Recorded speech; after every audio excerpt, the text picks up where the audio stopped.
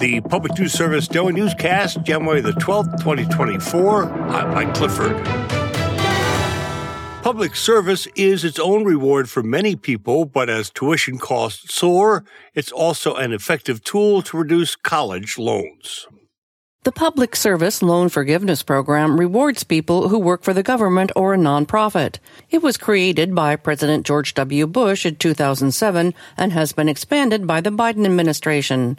Texas State University professor William Chittenden says what's different now is that many also qualify for what's called the income-driven repayment plan. Your student loan payments are going to be based on your disposable income, which will change for family size. And the idea is that it'll never be more than 5 to 10% or so of your disposable income. After working with an eligible employer for 10 years and making 120 qualifying monthly payments on debt, students have the remaining debt forgiven. I'm Roz Brown.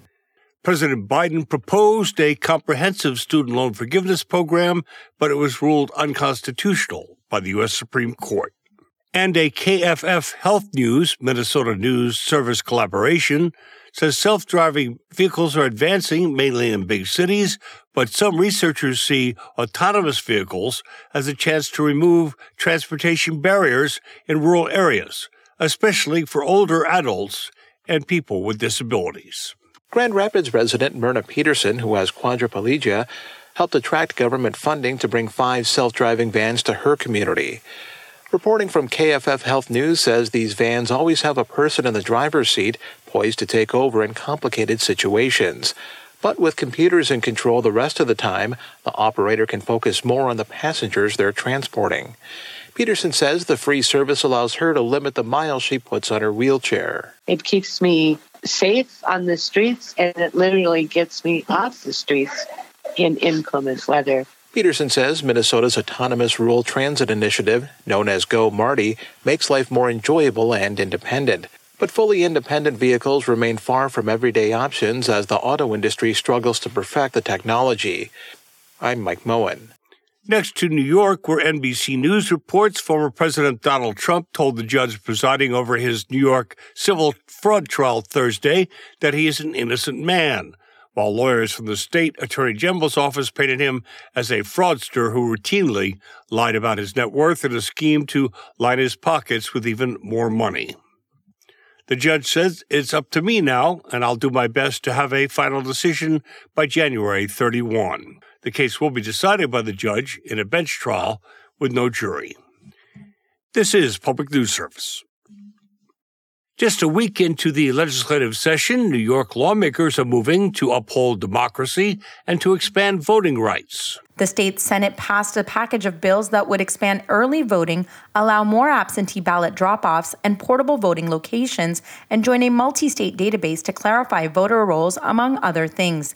Senate Majority Leader Andrea Stewart-Cousins says the measures will make voting more fair and accessible to New Yorkers and ease burdens on election workers. And now more than ever, environments change all the time, and it is very, very clear that we need to create an atmosphere where voters can vote confidently and easily. On the floor Monday, Senate Republicans pushed back during debate and questioned how the proposed changes would impact election and voter integrity. Farah Siddiqui reporting. Meantime, a pipeline project to transport carbon dioxide captured from ethanol and fertilizer production to a permanent storage site is raising concerns about safety and potential damage to the surrounding land. Last month, members of the Illinois Farm Bureau adopted policies supporting a temporary moratorium on the project until the Hazardous Materials Safety Administration can update its safety regulations.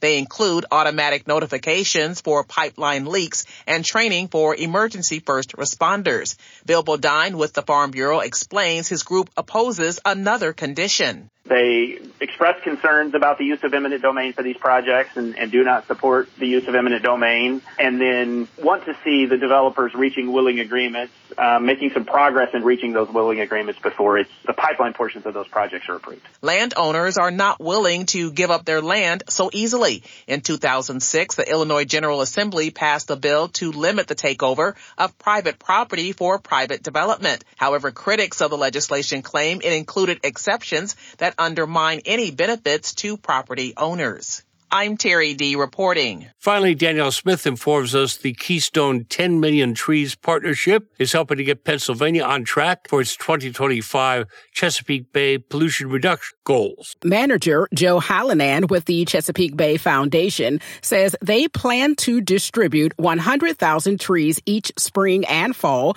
to reach the goal of 10 million new trees in the state by 2025. They worked with more than 300 direct partners in distributing about 500,000 native trees and shrubs in 2023. He expects through other resources to see even more trees planted by these organizations. Beyond just distributing trees, we also work on education, community outreach, and resources. This is Mike Clifford. We thank you for ending your week with Public News Service, member and listener supported.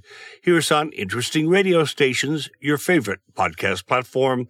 Find our trust indicators at publicnewsservice.org.